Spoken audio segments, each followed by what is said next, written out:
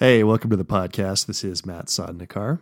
Thanks for listening. And you're going to hear a second intro right after this because it's so much better than what I could do. And it's from another podcast host, one of my best friends who also happens to be my son, Nick Sodnicar. So with that, I love you too, Nick. Take it away. You silly sod!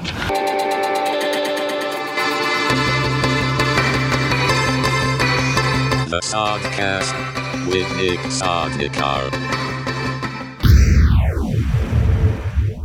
Greetings, subjects. Welcome to the Sodcast. I am your host, Nick Sodnicar. This one is, think of it as a crossover episode. Believe it or not, my dad also hosts a podcast, so apparently this runs in the family. And it took us till now, we both started ours around the same time. It took us till now to realize, why don't we do one together? So that's what this is. It's a two-parter. We really just got to the end of the first one and thought, let's just keep going. So we have 2 episodes we're going to release through this. Really amazing conversation. It was just both eye-opening for me and therapeutic. Just as if you want to save money on therapy from your parenting experience, record a podcast with your parents. I think it was amazingly helpful just to learn about his process when it came to raising me, and both how I responded and how I reacted emotionally to how I was being raised. It was a really interesting mix of conversations we have here. So really excited to share these with you. First one is out now. Second one will be coming down the pipe very soon. But as always, thanks for listening, and check out my dad's podcast, the Matt Sodnicar podcast. Have a good day, and Dad, I love you. How about you go, welcome to the podcast, and then I go, hey, that's my line. We should just start with how we're starting right now. Just let this be on. Okay. The final thing. It's called Breaking the Fourth Wall. Hey, I'm the theater kid. No, the theater kid's sleeping in the other bed right now. That's right. Okay, finally. Welcome to the podcast. I am your host, Matt Sodnicar, and I'm here with another podcast host, Nick Sodnicar. No relation. Purely random. Yeah. How do you make that? Hello, Nick. Hi. How are you? Awesome. So we're sitting here Christmas week in Salida in a very cool Airbnb. Just an awesome couple of days, awesome Christmas week together. So This is worse than if we were showing someone our pictures from this trip. There's 2 good bar stools in this place and a pulverized wood ottoman. That's fun. But I really enjoy your podcast, and particularly the infrastructure you've built around it. I like Thank you. The playlist that you have, your Spotify playlist, your polls. I like the graphics behind it. I like all of that. But I wanted to say also, I'm very jealous of the name. So what is the name of your podcast, jackass? My podcast is called the Sodcast. And what's funny about that is we both started our podcasts around the same time, if I recall accurately. And I think you had yours. No, I remember you wanted to name yours Burn the Boats first. And it was, yeah. And it was, but then there were 90 other podcasts with that name. Right. But I mean, I don't have some, Sermon on the Mount story where I got that name from anything in particular. It just made sense to me at the time, and to this day it still makes sense. So yeah. And I was pissed that I didn't come up with it because it's like Occam's razor, right? It's the most simple, best solution you could have for it. And it was sitting right in front of me for a lot longer with that name than you had. Right. Like, well done, boy. The other one I was suggested was the Sodnicar. Oh. You could take that one if you wanted. Let me think about that. Yeah. Let me think about that. But I mean, I don't know any other Sodnicars out there. I mean, there's a lot of Smiths, a lot of Johnsons. Do you know any other Sodnicars? Not really. It's just kind of my dad and our family, and that's it. It was with a K originally, right? Yeah. Yeah. Yeah, so that was the true Slovenian spelling, and I think my dad changed it when he was in college, if I remember right. Fun. So tell me about your podcast briefly, and then you and I could kind of start interviewing each other. Right. That always goes according to plan. But it's very similar to the format we're doing right now. It's interview-based. It's all circles around other people. Yeah. I mean, there's... What I've always liked about, particularly when I first went to college, was just learning all of the new, I call them record scratch moments, where you just hear these things that other people do that you just stop and just go, wait, you do what in your spare time? And I just wanted to be able to follow through on that in an environment that allowed for it, and also ask questions that you don't really get the chance. You know, you can't really ask the barista what happens when we die. So I wanted to create a space where I could do that and not get strange looks all the time. Yeah. But what was the second half of your question? Or I thought you were paying attention. I guess that's a good transition. Is it's not super structured. There's obviously versions of that podcast out there. Like Tim Ferriss is one we both listen to a lot. I know he's very regimented with how he structures his interviews, but I'm not Tim Ferriss, and I'm not getting the guests that Tim Ferriss does. So yeah. Okay. Thank you, Dad.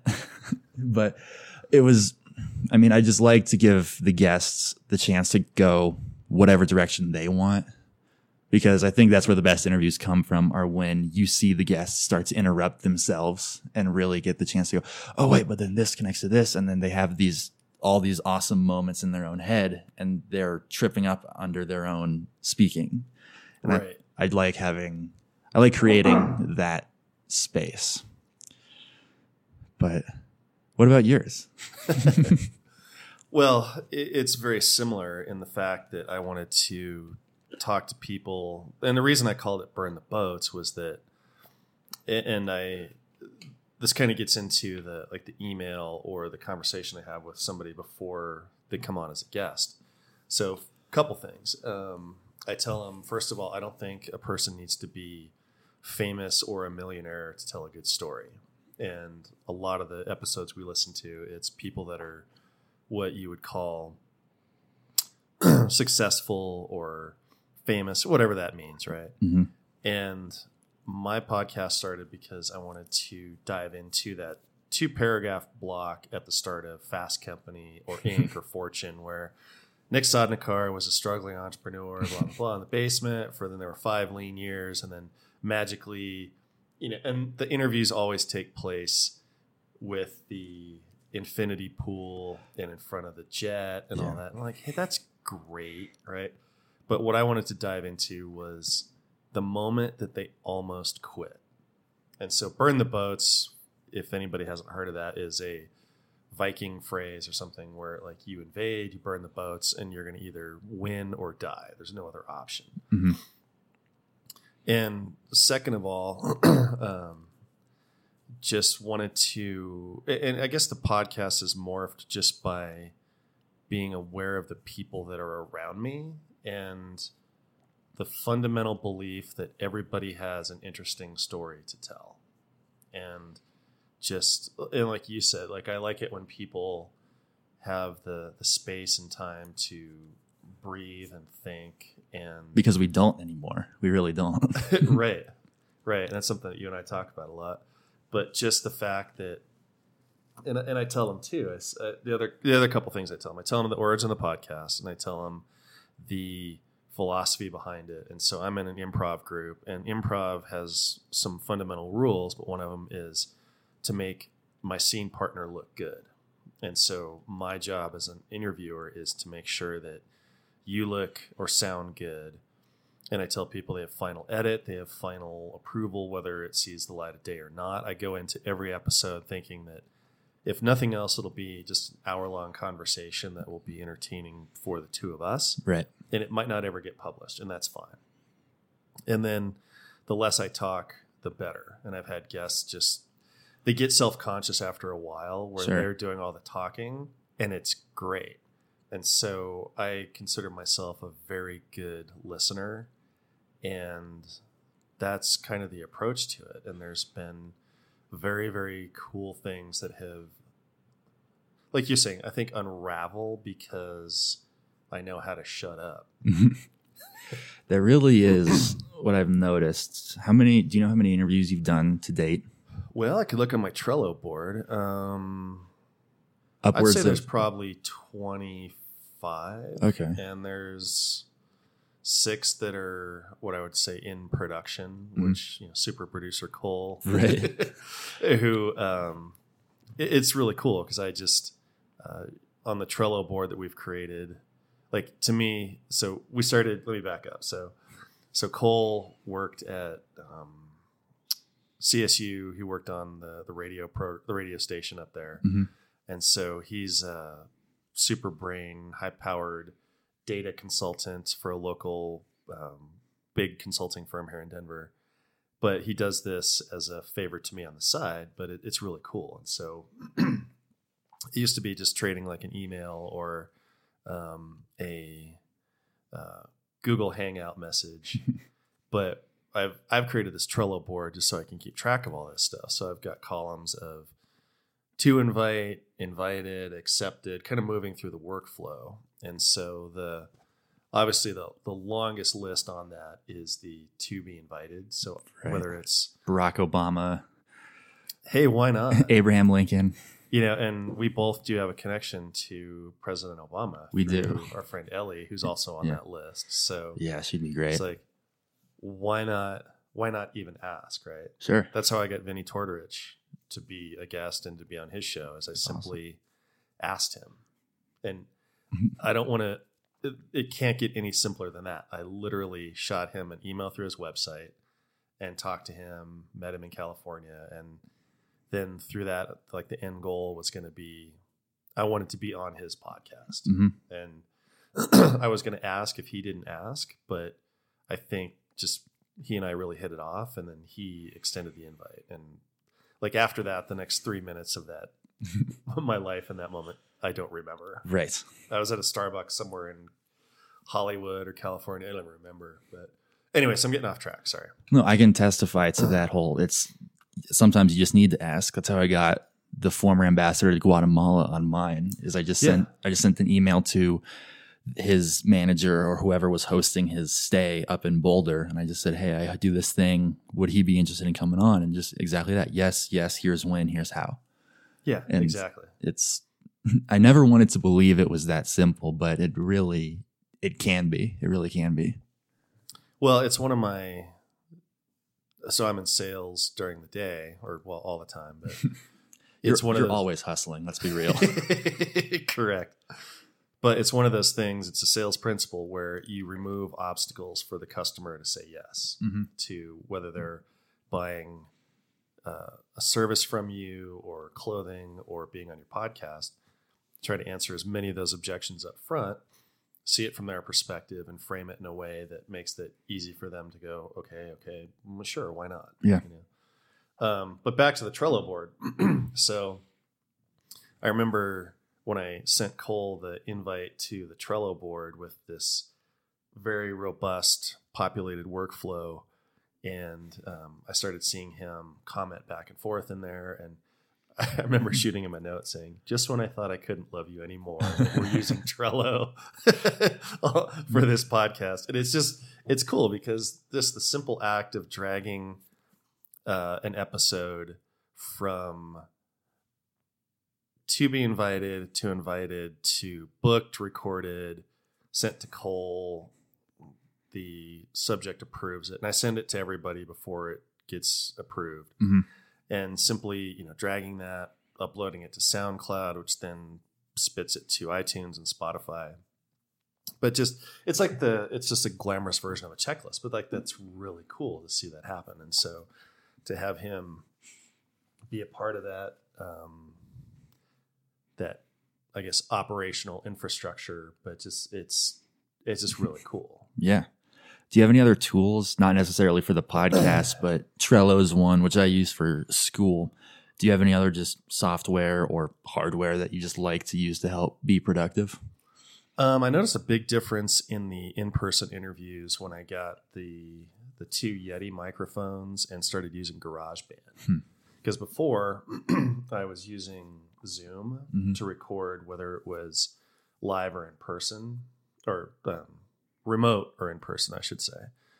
And just the ability, I think the recording quality with the 2 mics, the 2 channels, I noticed that was a huge difference. Sure. But I would love to have some sort of, I still want people to send me suggestions on who they want to talk to. Right. My friend Mike Giannetto introduced me to who I'm recording with on Monday, New Year's Eve, a mayoral candidate for Denver. But he listens, he saw it, and he's like, well, of course she'd be an interesting subject, right? But I would like to have a capture form on some website where people could just, you can reach me anyway, like email, text, whatever, Right. Facebook. But yeah, I'd like to have some automation on that infrastructure where if somebody wanted to be a guest or suggest a guest. Yeah. But beyond that, there's not really a whole lot of other tools with respect to the recording. But I mean, it's as complicated as I use, instead of GarageBand, I use Audacity, and there's it's like Coke and Pepsi, I think. Yeah. There's benefits to each. There's not really downsides that I've found. But overall, this whole process is as complicated as you want to make it. I would agree. Yeah. And that's of course a risk when you're trying to get episodes out in a reasonable and efficient manner. But what's your lead time between hitting end record and pressing publish? Is there a timeline that you try to shoot for with that? Yeah. Well, there's been others that have been accelerated where I kind of have a theme. So I'm doing, I've got 2 more episodes on comedy and improv to upload. And those have been, recorded probably since the summer.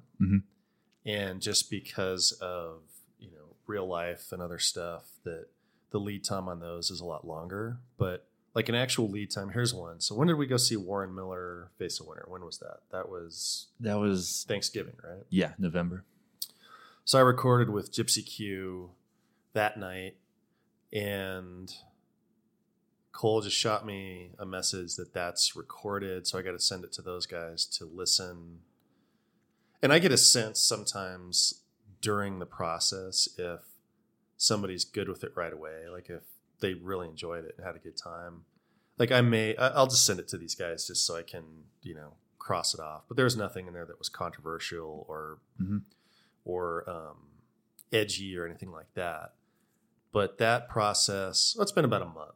Yeah. So it was Thanksgiving. This is, a couple days before New Year. So it's been about a month, but I can get them out. I could literally turn it around. Like we could have this one edited and uploaded tonight if we wanted to. Yeah. It's always a strange thing, especially when it comes to the interview part of the interview podcast. Have you ever gone into one where you're not feeling 100% for whatever reason, and you feel like you're not the Matt that you want to be in an interview? And if so, how have you combated that? Good question. Because this is kind of a character we're doing right now, I would say. A little bit. Yeah. Not out of any sort of disingenuousness, but just we're trying to be lively and talk to each other in a way that we think would be entertaining for other people, but also entertaining for ourselves. Have you ever felt not in that space when you've gone in to talk to someone? Well, I'll dispute that just a little bit from my personal perspective. I'm only trying to enjoy the experience with you right now. You're so wholesome. Well, no, but it just comes from being in sales, sure. Enjoying the interpersonal connection. And like I said, if nobody listens to this, I don't care. As long as you and I have some moment that is genuine and a connection. And yeah, it is kind of character a little bit, but it's not outside because I'm talkative, extroverted. I mean, you saw me at the biker and the baker last night. You know, I'm talking to everybody around me. It's insufferable. He's too nice. But I'm curious. Yeah. Right. And I liked, and let me come back to that. Help me remember this. So like when I was your age. But I could tell you there's only been one episode that there's been one episode that the guest scrapped because he had some life events that altered his Instagram visibility. So he wasn't going to post anymore, and he wanted to focus on his family. And I think his child had some health issues. Mm-hmm. And so it was a great conversation. And just, I remember just laughing more during that and just the energy of this guy. But that, he thought it was great, but he didn't want any more traffic or any more visibility coming to the website. So I totally respect that. Okay. The one that I shut down mid-recording, so I did a post on Reddit on the entrepreneur subreddit asking for guests. And I got one that was an A+ home run, Ryan Helms, Grit and Hustle, who's got his Hustle Journal, which is just an amazing product. So he and I have become friends. That was incredible. That was a fantastic episode. And there was somebody else that was a student in California, and it doesn't really, there's no need to point out. I don't even remember his name or anything like that, but he had this idea for kind of like LinkedIn meets Bumble meets like, not like a dating app, but like some sort of social. And his idea was sort of way too soon. Mm-hmm. And his conversational skills, like I was pulling out every trick in the book. It was like a bad date is what it was. Okay. And was trying to ask questions about the product or anything like this. And it was 1 and 2 word answers. And English was not his first language, but he was very proficient in English. But I did all I could. Mm-hmm. And I think I went about 12 minutes or so and was just like, dude, I'm not getting anything here.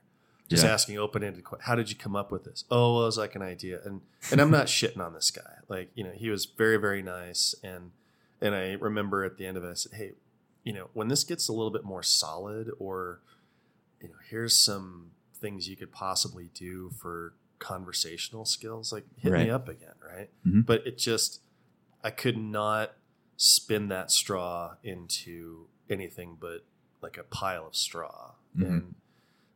And it was, I felt bad for the guy because he made time and we talked a little bit, but you know, it happens, right? Yeah. I've had a few of those where we just haven't, where we are good friends in quote real life. And then when we come on here, we just can't convey that same sense of chemistry in the recording space.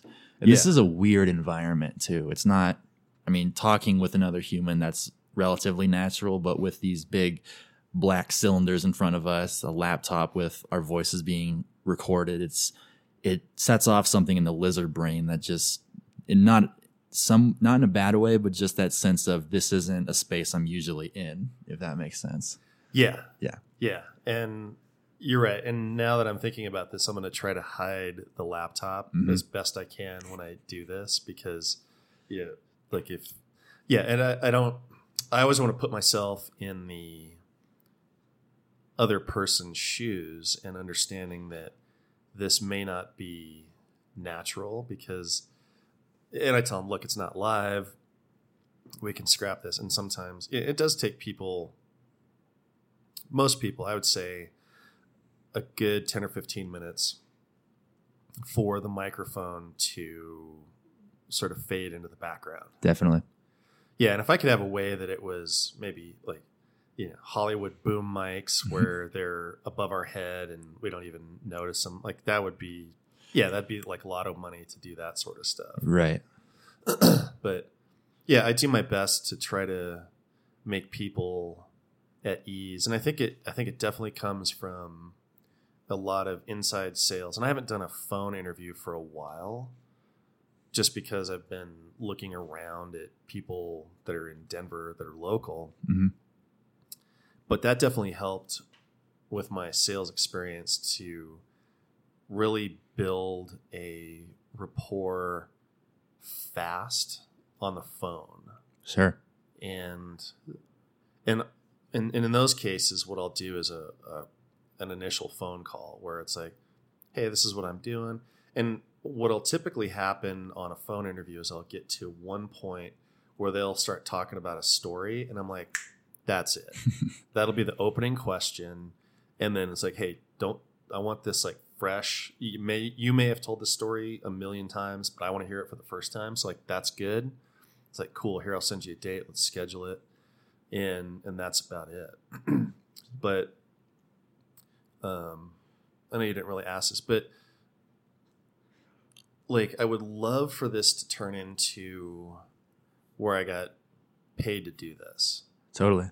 Yeah. So I'm not blind to that fact, but if that was the way I was pursuing this at the moment, I think, and I want it to be the best it possibly can be. So I've upgraded the equipment, the recording, I've upgraded, and I think just through experience, I'm getting better at this. And Cole will tell me like, hey, that was a really good one. Like that, you definitely reached a new level with the conversation.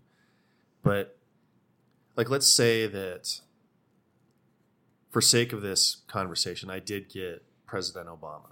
Okay. Right. And if I got him to talk now versus a year ago, I would have had a big fish on the hook, and I would have been in a rowboat with like a cane fishing pole. Yeah. And I would not have known what to do with that. Right. And simply by working on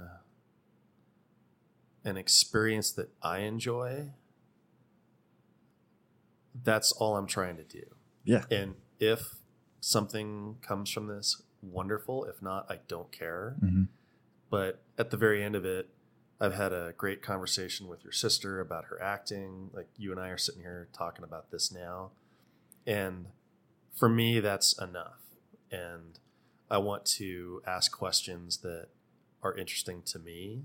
And again, it's like relationships, right? There's people that are going to like you where there's a fit, and there's people that you're not going to hit it off. And that's okay. Absolutely. It's a big planet with a lot of people out there. So I'm just trying to make something that I would enjoy listening to, and that's it. It's definitely got its hidden rewards, I would say. I didn't go into this thinking it would help me with my conversational abilities, but I've had a few just times where I'm talking to people and I've reacted in the same way where on mic that I've started to off mic, in that sense of just being able to pull from earlier conversations, trying to just help generate something in the moment, even though the mics aren't rolling. It's a similar muscle memory almost. Yeah. Yeah. Well, and it's conversation 101, right? Yeah. You ask questions. Mm-hmm. You don't ask closed-end questions. Hey, do you like wine or do you like beer? Yeah. You rephrase that. Tell me about your favorite cocktail. Mm-hmm. And I learned that from getting beat up in sales training, right? Where Yeah. like, even the person you're talking to may not understand that you're leading them down a path. You are, right? Mm-hmm. Because you've closed off everything else. Yeah. Because going back to improv, right? Yes, and one of the fundamental rules. Whatever you say, I agree with. Mm-hmm. Hey, it's a beautiful day for a bike ride. Yes, it absolutely is. Let's go get our bikes. But if I go, no, I think I want to go skiing, then Yeah. I've immediately just shit all over your premise, killed that conversation path. Yeah. And then it's just yes and being open to offers, right? Mm-hmm. So asking a closed end binary or A/B question shuts down any other responses. And it's harder to think that way. But again, and it's a skill that I had to learn. Yeah. But it just allows for more interesting responses. I still am guilty of that, both on mic and off mic. And I've started to catch myself whenever I ask those binary questions, but you can absolutely see the difference when it comes to what sort of responses you get. Because if it's wine or beer, the answers are wine or beer. But if you ask cocktail, then it's like, oh, I know this thing where you got like flames that they light it on fire with and stuff. And the coffee maker's beeping on us. But, but you asked me to get you back to just characterism at some point. Or did we? Characterism. Or yeah, that sense of just, is this podcasting, is this a sense of character? Oh. We don't have to, but no. I would say if it was a character, I would be less. Yeah. Than say like last night, when we were out, and again, Nick and I had 2 beers at this bar, and it was just like this cool charcuterie bakery in Salida, and so it was not a late or rowdy night. So when I say less, like I'm more focused on you at this moment than being like entertaining or I'd say on or like performing, right? Because I want to make sure that you're having a great experience as opposed to just striking up a conversation. Right. So I would say that I'm more focused on you and less impulsive because I have horrible, it's better. I have horrible impulse control and severe attention. So my blessing / curse of ADHD is that my frontal lobes are always on. So I'm processing everything all the time. Yeah. So it's a gift and a reward when I can be fully present like I am now and just thinking about you and thinking about talking to you. Whereas at the bakery bar, whatever it was called, last night, I'm looking at the bottles of wine. I'm looking at the people coming in, the charcuterie trays, which were just gorgeous coming out. And so like all this stuff is just now like blips on my radar screen. And so the reason that I enjoy this so much is that I've got no place else to be and I've got one thing to think about, and that's you. And so in my head, that is such a refreshing thing. Like, a pristine prairie full of snow with just like some mountains off in the background and nothing else out there. And like that, to have that single focus and that calm is such a treat. Right. And I've learned to manage that, but yeah, I mean, so it would be, I'd say more focus and probably less of me being entertaining, right? Right. Because I'm just trying to make sure that you're having a good experience right now and asking questions and not trying to be entertaining either at your expense or in your presence or something like that. So that's, if there was a character, yes, it would be less. It would be me turning down the wattage of me. the Mattism, yeah. But there's definitely times and places for, being entertaining like that, I would say. Not at an expense of anything or not for the sake of being disingenuous, but there's times where it was like what you were mentioning when E and I were just kind of making each other just yeah. Oh. the little one. The second one. Just that sense of we're just trying to one up each other to get each other to laugh. And I'd say that's when the wattage gets turned up a bit.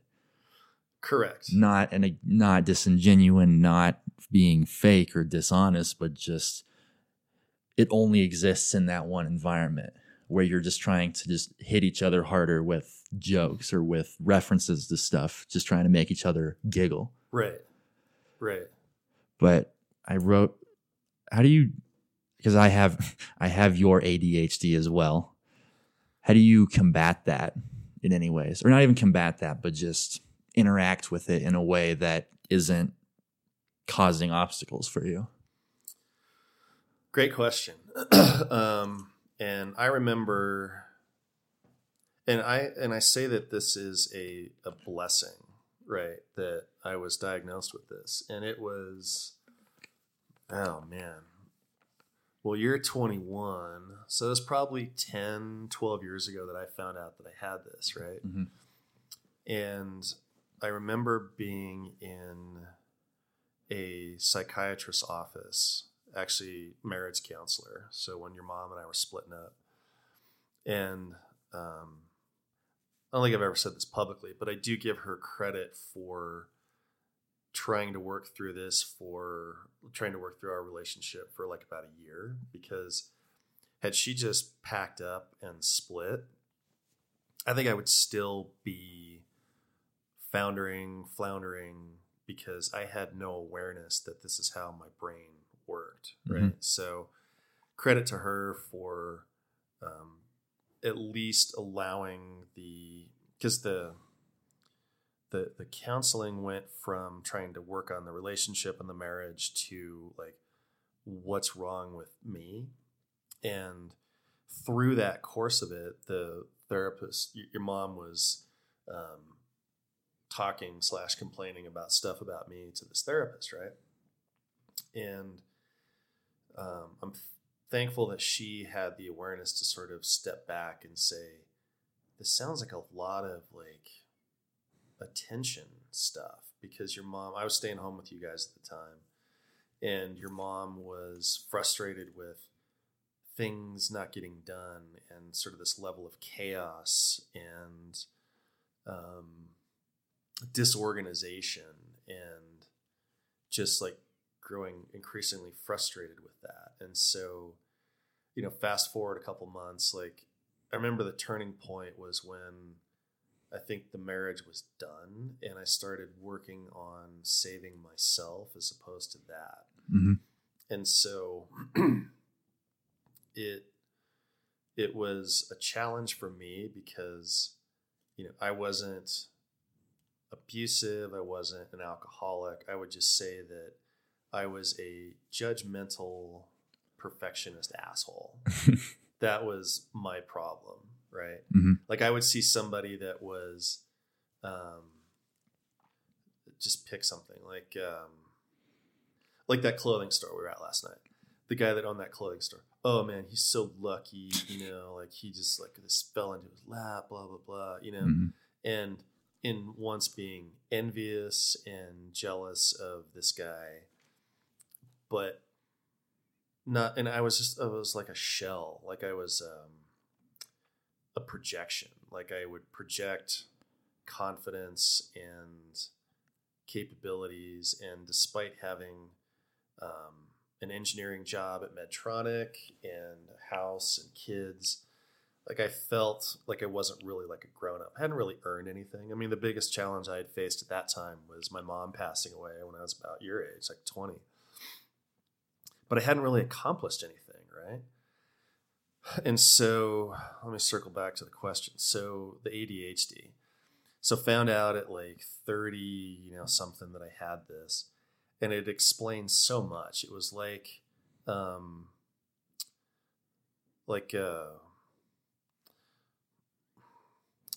those cabinets, right? They've got like this textured glass you can't really see through, but you can see stuff. You don't know what it is. Mm-hmm. Like it felt like that textured glass, how I looked at the world just shattered at that point, and things were crystal clear.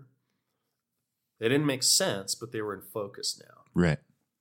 And so I actually wore with a psychiatrist a literal tinfoil hat and had like a brain scan. And I've got this report somewhere, and it shows that like even at rest, like even if I was sitting and like trying to focus on one thing, like my frontal lobes were like, you know, like an engine, if you had an imaging camera on it, like this is burning super hot, right? Mm-hmm.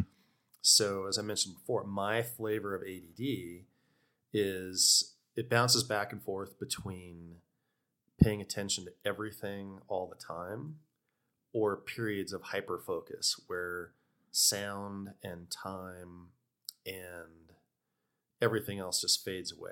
Right. Where it could be, holy shit, that was like 45 minutes that I was working on this design or something. So when I get lost and get immersed, it's gone, you know.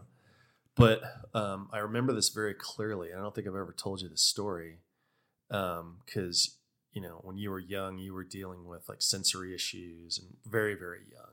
Yeah. You had issues with like transitions, like even at daycare, like going from story time to whatever, like you were experiencing that hyper focus where you were in it, and then extracting from that was so challenging. And I just remember that it was a very powerful and emotional moment for me because knowing how my brain worked, I could help you at 12 or 10 or 15 or whatever it was, and that you wouldn't have 15 years of just pinballing around relationships and jobs and life, that your life would be better because I was aware and we shared kind of the same brain. Mm-hmm.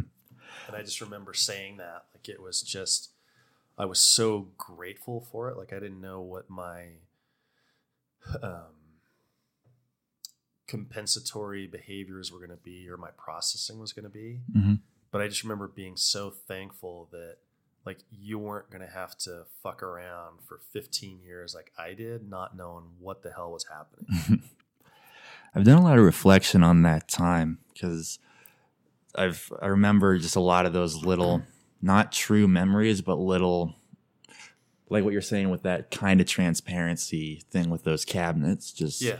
I remembered little things about those times. I remember all the behavioral tools that you guys gave me at that time, the rubber bands around the legs of my chair so I wouldn't swing them and stuff like that.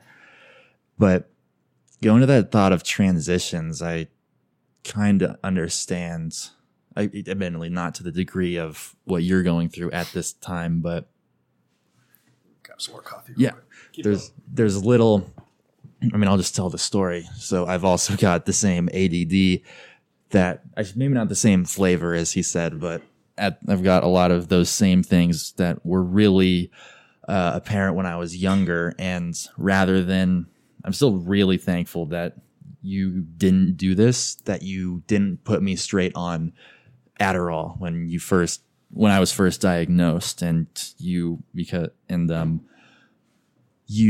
me all the behavioral things I just mentioned. I had that rubber band thing. I had this weird whoopee cushion I had to sit on, stress balls, all that type of thing. And I remember just walking into class in 3rd or 4th grade, and there were all these new augmentations to the chair I was sitting on. Just like, oh, that's how it's going to be. But I mean, what I really think, to give this story a point, what I really think that helped me see was that that you didn't just go straight for the nuclear option as my parents, both you and mom, because how old was I in 3rd or 4th grade? 9, 8, something like that.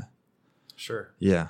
And I guess I figure I should just say thank you for not, I mean, I'm guessing that signs are starting to show between you two at that point, and I appreciate you not just trying to solve the Nick problem with Adderall. And just being able to I don't want to say stick it out, but put the kids in a place that wasn't the back burner. Yeah. Well, yeah, and that was important to us too, because I was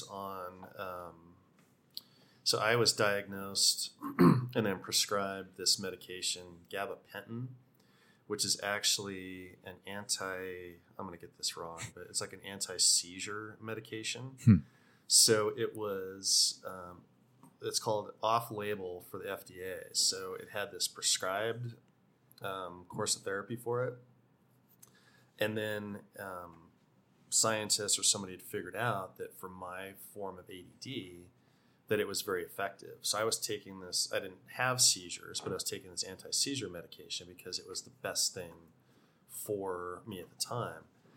And so coupling that with talk therapy and awareness and behavior modification and all that, that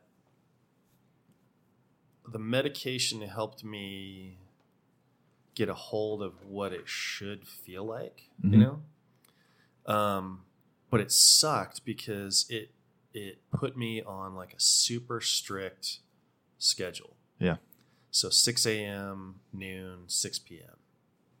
And I remember thinking, and, you know, there's all kinds of warnings like from my doctor and, you know, all over the web. It's like, you know, just do not stop this stuff cold turkey because it like can cause seizures.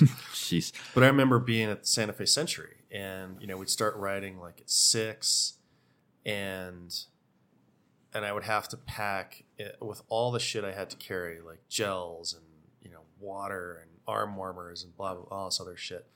I had to pack like a pill because I had to make sure that I got a dosage at the right time because like I felt, it's like I didn't feel anything when I was taking it, but when I was an hour late with a dosage, I would just start feeling like a little spacey and all that. And I fucking hated that, right? Mm-hmm. And so gradually I turned up the behavior therapy and started, you know, I would actually start, and I would ask my doctor, hey, I want to get off this. So he'd start giving me, you know, smaller pills with less milligrams of whatever it was. But yeah, I mean, part of that was philosophical. Like I'm definitely not like one of these anti-vax kooks and, you know, believe in modern medicine, but also believe in the power of the mind. And, you know, you've got your whole life ahead of you. And it's kind of one of these things like where I read in like Jocko Willink's book, like all these guys, he kind of makes fun of all these Navy SEALs that have to have their protein powder at, you know, staggered intervals or this, that, and the other. And he's like, I cannot eat, I can eat garbage, I can do whatever. And like the world is unpredictable and you're going to be in situations where, let's say just your best laid plans, like you forget your medication, right? What do you do then? Yeah. So you're always going to have your brain and your body. And how do you make that the best that it can be? And part of that was like my philosophy, like, hey, you know, if I had a sinus infection this past week, I was taking the mucus thinner and Advil because I had sinus pressure and it hurt, right? So you have to have the skills to manage who you are. But going back to that, like, it was just one more way that you and I were bonded and connected that was, and I look at it as a gift, right? Because you've been very good as a young adult and adult where we can talk about this stuff and I can go, oh, I know, not like, hey, son, I know how you're feeling. Down on one knee. Yeah, it's okay. You'll play through it. It's like, no, right. I know exactly how you're processing this. I may not know how you're feeling, but I know how you're processing it, right? And to then be truly the role of a parent as like your wingman or your, you know, home base, your support. Like to me, I just was like, he's not going to suffer the way that I did for 15 years before this shit gets figured out. That was the challenge I had to accept, we could say, is the role of actually being a son, not just a roommate who's eating your food, you know? Because that's what a kid is for, I don't know, the first 8-9 years. And I didn't realize that the point of, you know, being a child is that I can go to you and go to mom and say, hey, I don't really know how to handle this, or I don't know what I'm supposed to think or what I'm supposed to feel about this. And I really didn't start doing that until late in the high school, I would say. because obviously the teenage angst is very real. I know I was definitely guilty of it a lot, but yeah, you were grouchy for your sophomore or junior year, but yeah, I mean, and I won't even deny it. That's absolutely true. But just at the end of that, being able to say, oh, these people are, like you said, you're supposed to be my teammates. You're supposed to be the people I can go to for help on these things. Yeah. It was really a revelation. Is revelationary a word? It is now. Revelationary moment for me. Just being able to accept that I'm only 21. I don't know everything yet. I never will know everything. Well, nobody will. Yeah. Right? And I was thinking about this. I took a brief walk around downtown Salida this morning, just getting some fresh air and thinking about this. And I talked to a lot of parents, and a couple of things I want to capture here is that, like this trip we took down here to Salida, like we went skiing Christmas Day at Loveland. We went snowshoeing. We're hanging out. I'm not doing that because it's Christmas week and it's my time with you guys. I'm doing it because I would do this because I like spending time with you and your sister. Like, there's no doubt that I'm in charge here, but like you guys are my friends, right? Mm-hmm. And it's wonderful that you were at my birthday party this summer and that your friends are my friends, and that I know that in both of your phones, your phone and your sister's phone, is that you've got a lot of the same contacts that I have. Mm-hmm. And that, like, you know, Kendra is good friends with Elizabeth, and you know Cole and all this stuff. And so I really enjoy you as people, and that's something that I don't ever want to change, right? Mm-hmm. So, like, if I was going to boil down like a couple of other like parenting things, right? Back to your point, and I told you this from a very, very young age, is that I'm not the police. I'm not here to catch you. You know, my friend Brad said, catch your kids being good. Yeah. And I joke about, like, and I kind of say this to other parents in front of you guys. It's like, use your manners, be respectful to me, to each other. And other than that, don't make me fill out any fucking paperwork. Like, just Fair. go do what you're going to do. And like, Mm-hmm. here's some broad boundaries. But like, I don't know if you remember this, but like I showed you guys when you were younger, like, this is how you get on the roof with the ladder. Like, Yeah, I hey, remember that. if you ever want to get on the roof, just tell me. This is how we do it, because I don't want you to fall off. Like, Mm-hmm. this is not forbidden. Like, I never set up like strict behavioral boundaries. I was like, let's figure this shit out together. Let's keep you safe. Because I've told you and your sister the same thing, is that the older you get, the penalties for mistakes go up. And if I can illustrate the bumpers for you guys, like, think about this. Like, I want you to be, you're the pilot of your own airplane. So I want you to be able to handle these situations when they come up, right? Mm-hmm. And you talk about that one year where it was like your sophomore or junior year. I never took that personal. Like, I figured that you were probably bucking the system because you were 15. Yeah. And you couldn't drive, and you're a man, you got these hormones and all this stuff. But I never took that as personal, like your attitude, like, oh God, he's being such an asshole, right? I was trying to be empathetic and figure out like what was going on and try to help. And I just kept saying, like, I'm not here to, you know, it's like, I don't know that you guys have ever snuck out, but I don't think you would have. I think you would have said, hey, this is what we're doing. We're going out. I was like, okay, cool. Like, this is how I keep you guys safe, right? Mm-hmm. And, you know, and people have always told me, like, after they meet you guys, like, your kids are, like, so cool. I was like, yeah, but I like being around them, right? And I never, like, there's a difference between being a leader and a manager, right? Mm-hmm. I love working for leaders. Managers, they always use the word team way too much, but they don't know what it means. means. Yeah. And a manager's like, oh, you showed up at 8:05 and you left early. Like they manage like the bullshit details, right?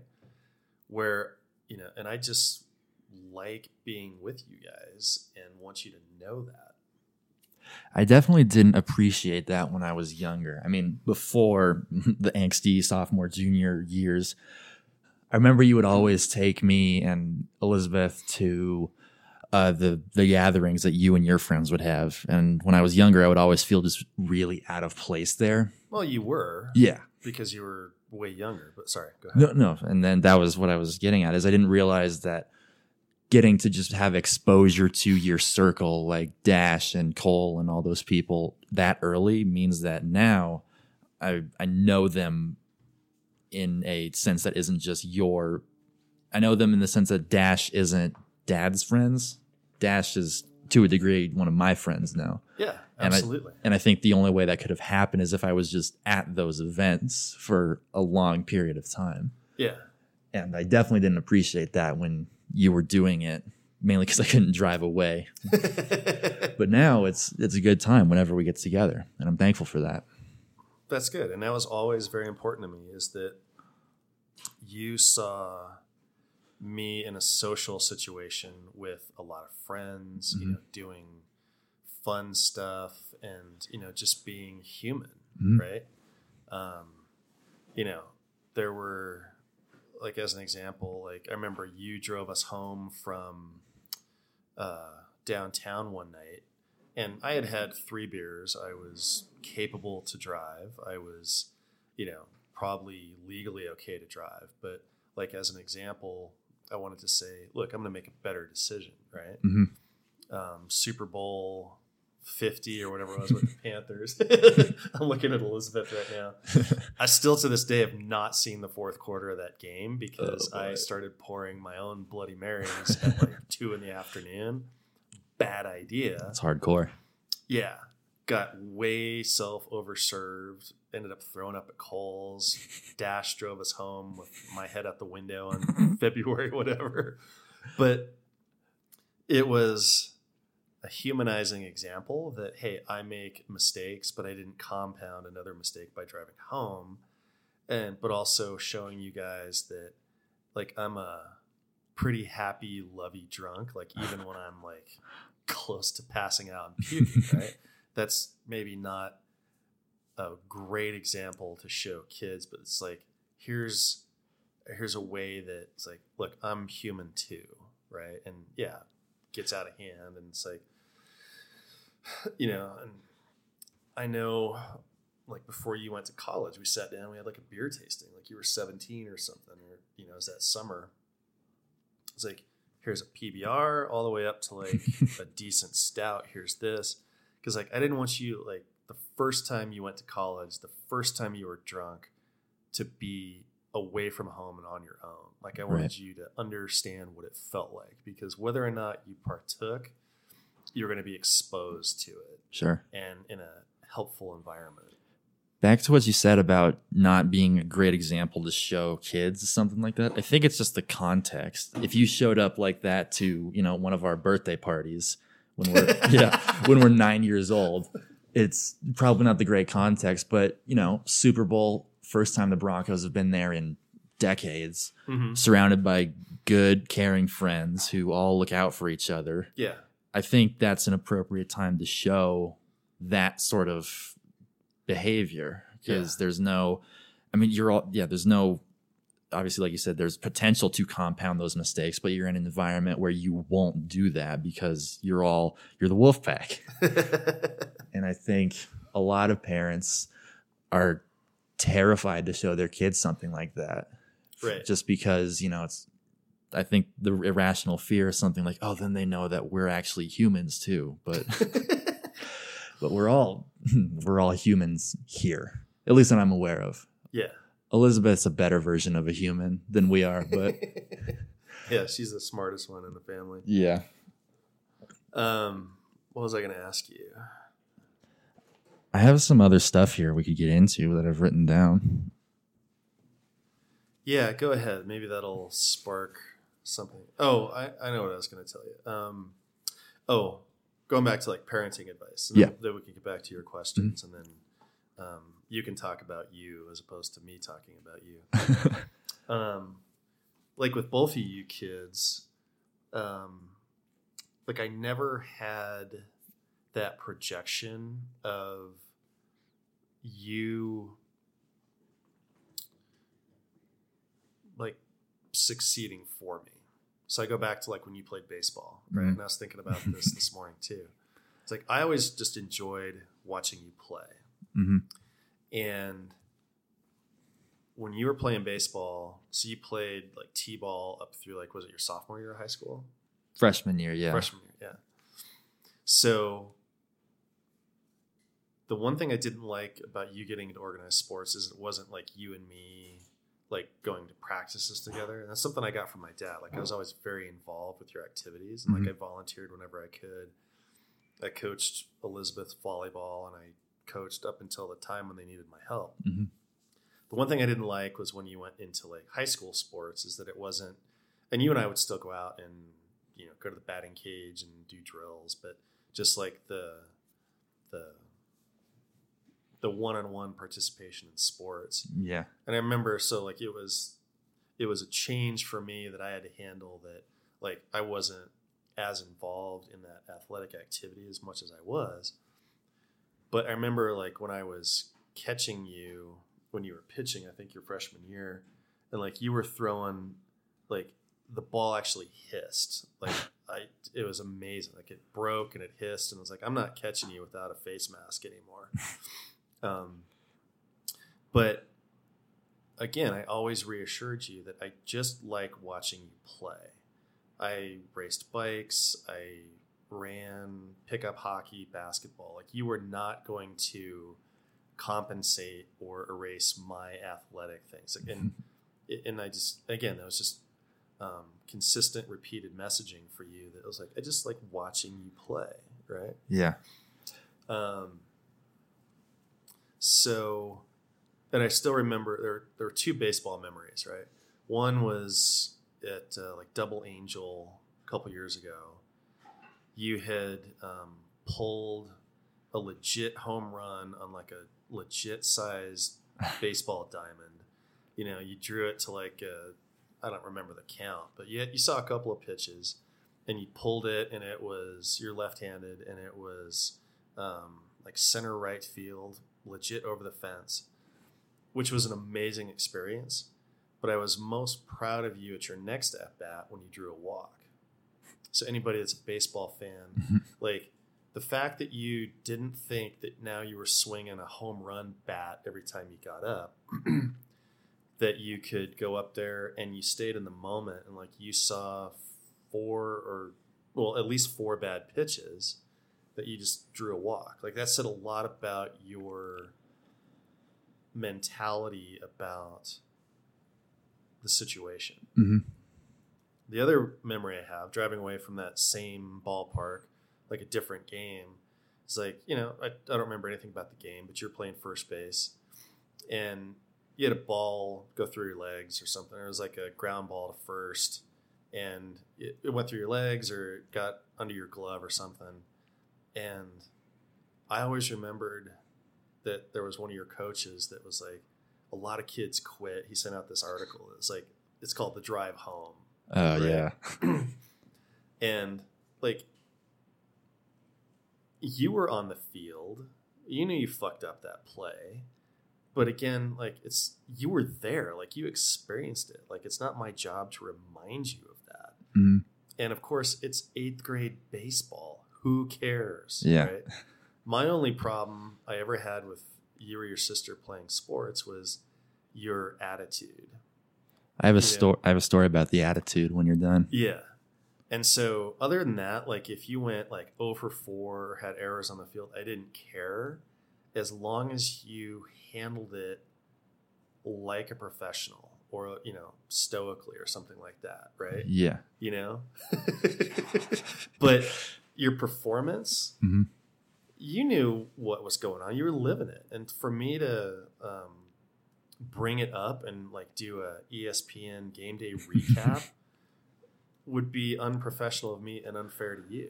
And I remember we were driving home and I was like, dude, that was because I would always focus on like the highlights, right? Mm-hmm. Like, hey, like, I forget even what happened in that game, but like I pointed out like 2 or 3 things, and then you were quiet for a while on the drive home, and then you were like, yeah, but then I had that play at first, and I was like, yeah, but like errors happen, right? Like they track those in baseball. Like yeah, they suck. But like, it's like, well, okay, what could you have done differently? Like, I would never bring up like the mistake or the negative and like, have like you're not a professional, right? So to sit down and like tear you down for making a mistake, like you're 7th grade playing baseball. You're not good. Yeah. Right. That was part of why I'm saying it like LeBron James leaving the Cavs all those years ago. That was why I left baseball after that first year in high school, was because that environment, at least from what I remember, it was very good at emphasizing those mistakes and not being supportive and not letting you. It didn't promote resiliency. It promoted, self-deprecation through these things. I had this deprecation or destruction? Self-destruction. Thank you. Yeah, self-deprecation's cute. But I remember the 2 stories. The first goes back to that whole attitude thing. I remember the one time you punished me as a father athletically through this was I was like, it was like 6th grade ball or something. And I just remember throwing my glove after one of the games. And you must have seen that from the other end of the field or something, because you had me run suicides essentially out there afterwards. And I'm all for that. I probably would have done the same thing, just because attitude really is everything in a sport like that, in any sport, any endeavor. But part of why I left was just this one instance occurred where I still feel so bad for making mom take me to do this. We had like 6 a.m. practices before games, not before games, before weekdays at high school. So as a 9th grade boy, I'm not much of a lively fella before 9:30 a.m. at the least. But so we had all these regimented drills we would do in those mornings. And I remember in front of the entire, all 4 cohorts, all 4 teams, the freshman, sophomore, junior, senior teams, I just didn't know where to go for my next drill or something. And the coach from then, he throws his keys, and in front of everyone at this gym, he just he says something like, I don't care if you're confused, sprint or something. And he just, this whole verbal tirade in front of like the entire program. And that was kind of when I knew, maybe this isn't the best environment to be, learning skills for attitude and how to handle mistakes and stuff like that. But it really is, I didn't learn until then that you could leave something if it wasn't for you anymore. Yeah. Because I played baseball since I could play a sport, and just learning or just thinking that I had to keep playing baseball because that was what I've always done. I got to keep playing baseball, but you can do other stuff. To anyone who's listening, who is in between stuff, you can do something else if it's not for you. And then I found cross country, and I learned how to punish myself in a whole new way. But the one thing I did want to ask you, going just to athletics, was you're a big cycler. Mm-hmm. How has that helped with just any sort of hardships? Has that been something therapeutic for you in any way? Oh, absolutely. And I'll have to break it down to like mountain biking versus road biking, because like mountain biking is one of those instances where I talked about where I've got sole focus on something, right? And if I'm not paying attention to the rocks and the roots and everything else 100%, then there's a severe penalty for failure. Mm-hmm. And, it's been an escape, and it feels really good.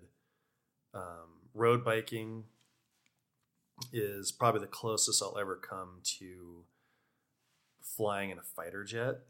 I remember like some of these roads around here, or I think Left Hand Canyon up in Boulder, just carving, when you have the right bike, the right tires, you're in shape, you've got the skills, the conditions, and coming down on these S turns and just the bike and my body or one's kind of carving, like it's just an amazing feeling. But I just remember, either punishing myself, focusing all that attention on the quads on a climb, going as hard as I can just to try to forget things, or just simply cruising down the bike path at 10 miles an hour, just feeling the wind and as an escape. Yeah, it's absolutely essential,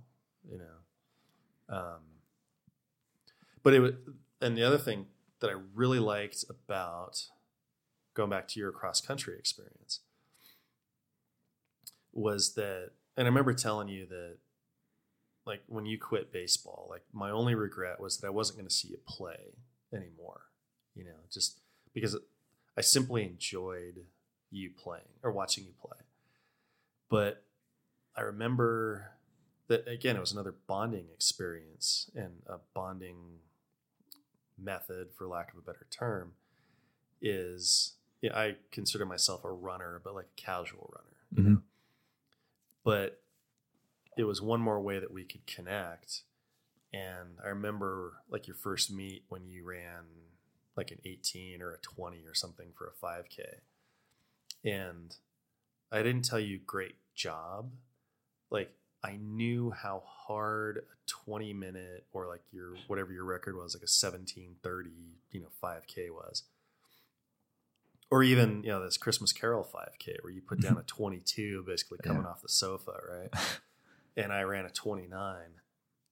I know how much harder a 6-minute negative differential in a 5K is. So I can absolutely relate. So I wasn't coming up to you and going, good job. Hey, you ran so fast. Like, yay. I was like, I knew how fucking hard that was because I did it. Like, I think my fastest 5K ever was like maybe a 27. I don't even remember, right?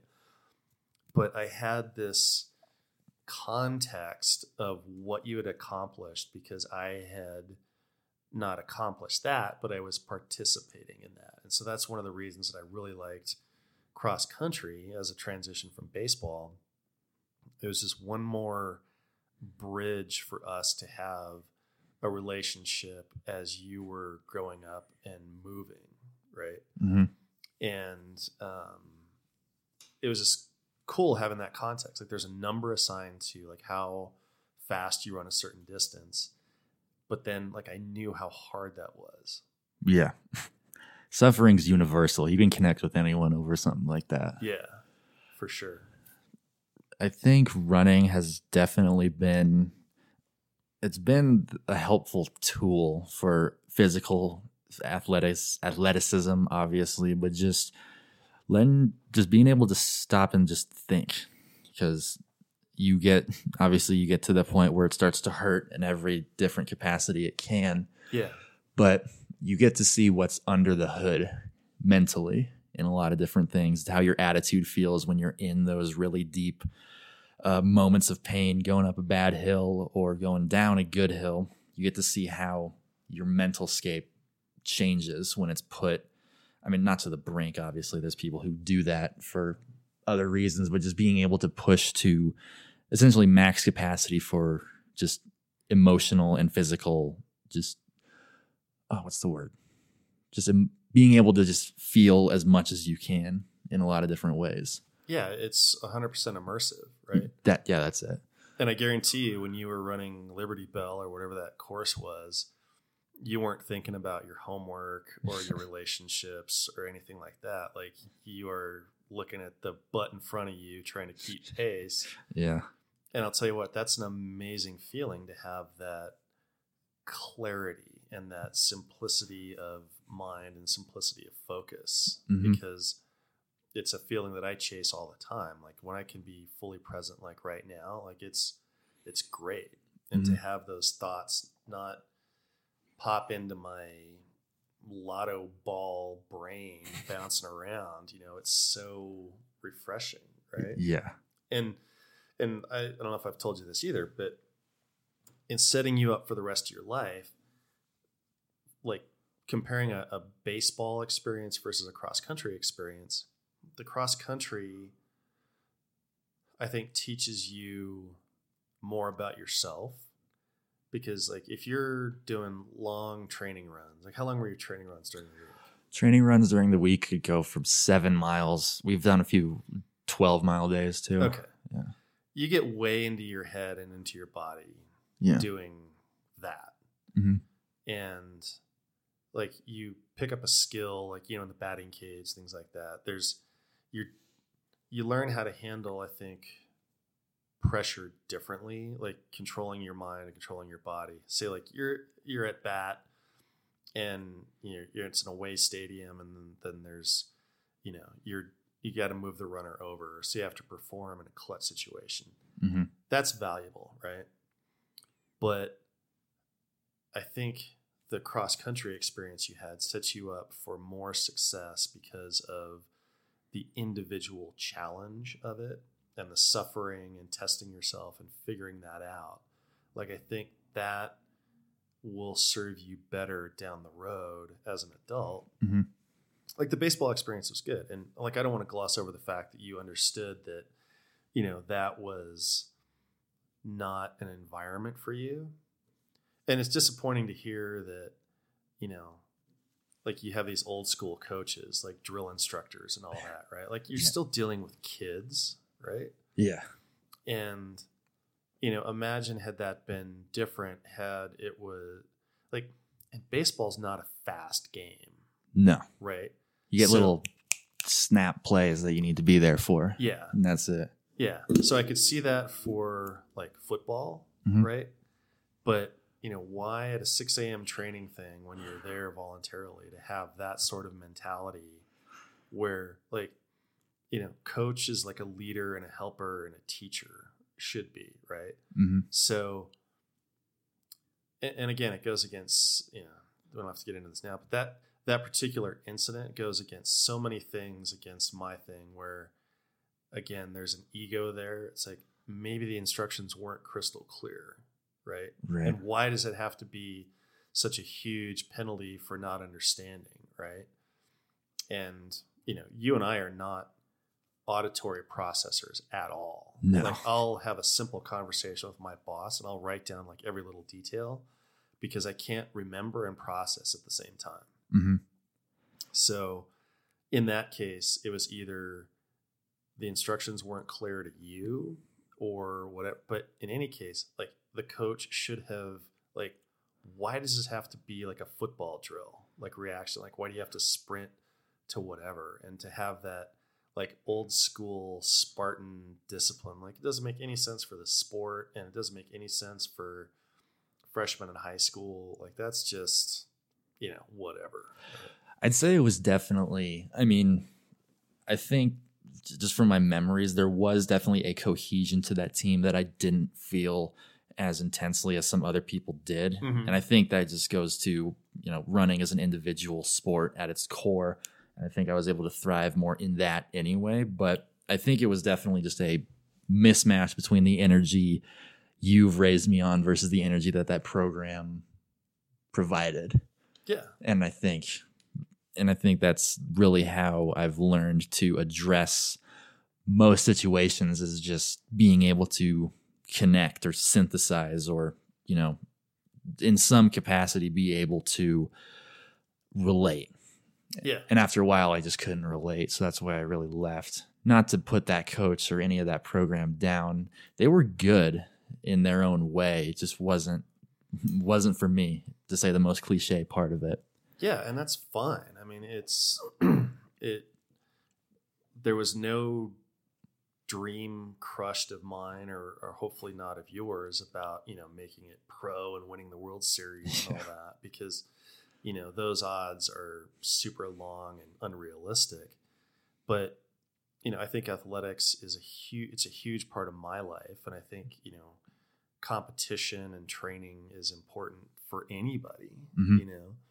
And that was my only thought, was just that, look, if you put in the effort, there's one thing against, banging your head against the wall just because you're banging your head against the wall and being persistent in that way, and just realizing that, look, this wall's never going to come down, and then the fact that you pivoted and embraced another athletic challenge as a complement to your academics, that's all I really cared about.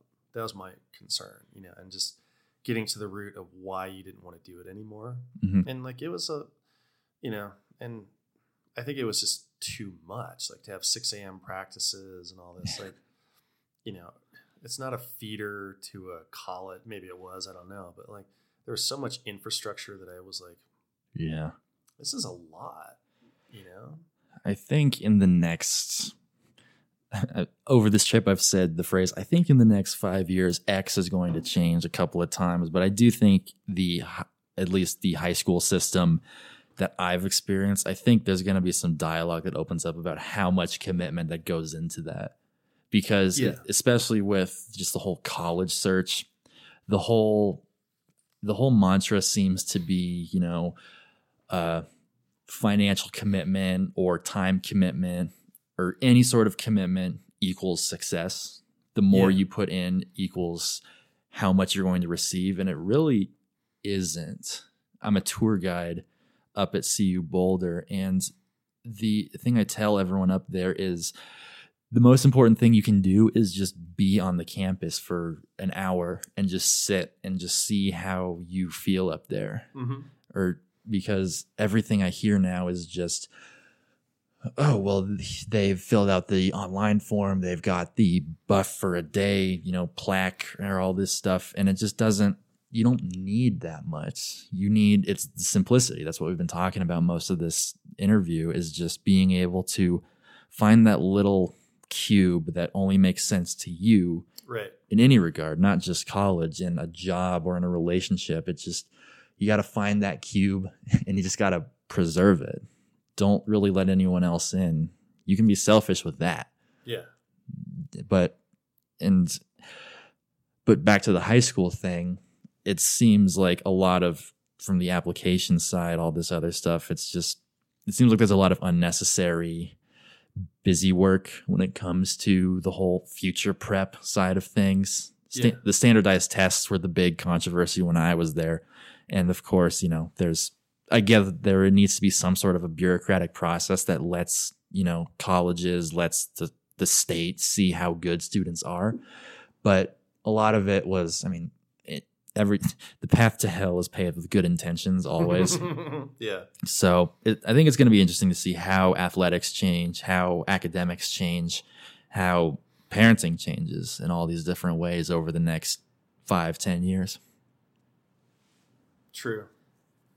And my goal or wish for you, like after high school going into college, was not that you were going to be a great baseball player or a star cross-country athlete, or even if that carried over to your college career.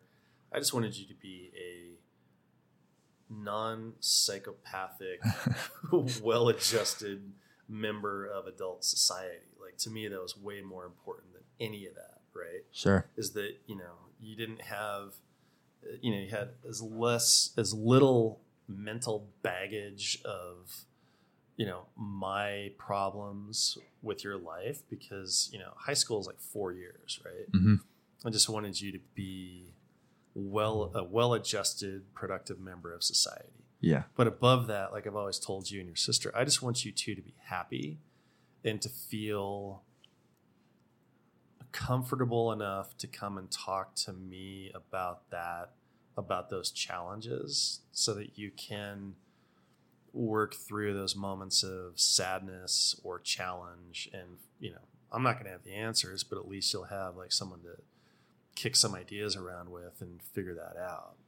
Can I tell you a theory of mine I've been playing with when it comes to hardships like that? Sure. I think part of it is yielding to the feelings you get from that. Oh, totally. Rather than trying to suppress that, letting it, like respecting it enough to let it be in your head for at least a little bit of the time. Yeah. Because I think, just from my own experience, whenever I've tried to suppress or pretend that these emotions don't exist are when they when they Kool-Aid man it through the wall and just like surprise. So I think being able to, I give a lot of this credit to you and Mom, is just being able to not even articulate what you're feeling, but just allow it to occupy its respected headspace for some amount of time is one of the most important things I think I've picked up from Matt. Is it? Yes. Yeah. All right, cool. But yeah, I think to sum up your parenting style, I would just say thank you.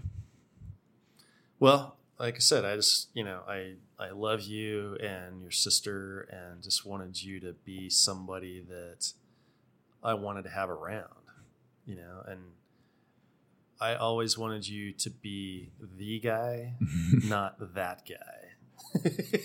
I like that. It's, 2 letters, but it's just a very, very subtle difference, right? Mm-hmm. So I think this will conclude part 1 because we've got to check out. And then I was thinking this afternoon, we'll turn the tables and then I've got questions for you. Oh boy. I love it. Awesome.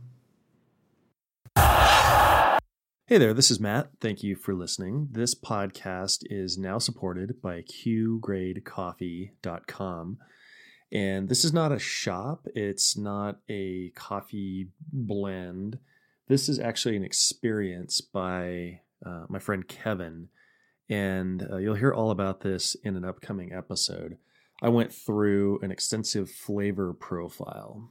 And what that is a questionnaire and a tasting of fruits and vegetables and even several kinds of chocolate, which I loved, to help me determine the flavor, the roast, even the region of coffee that suits the things that I like to eat and the flavors that I enjoy. And I'm so excited that I know how to make a legitimately great cup of coffee using Q Grade Coffee's techniques. And it's not pretentious. It's not snobby. There's coffee education and there's techniques to it. And even if you have just a single cup of coffee in the morning, what you'll learn and experience is eye-opening. And it's just a fun experience. So if you like cheeses and wines and beers, you have to go through this with coffee. And it's more than just a tasting. It literally gives you the flavors and the roast that you enjoy. And I can't say it enough. You won't know what you've been missing until you go through a Q Grade Coffee profiling. So check them out at qgradecoffee.com.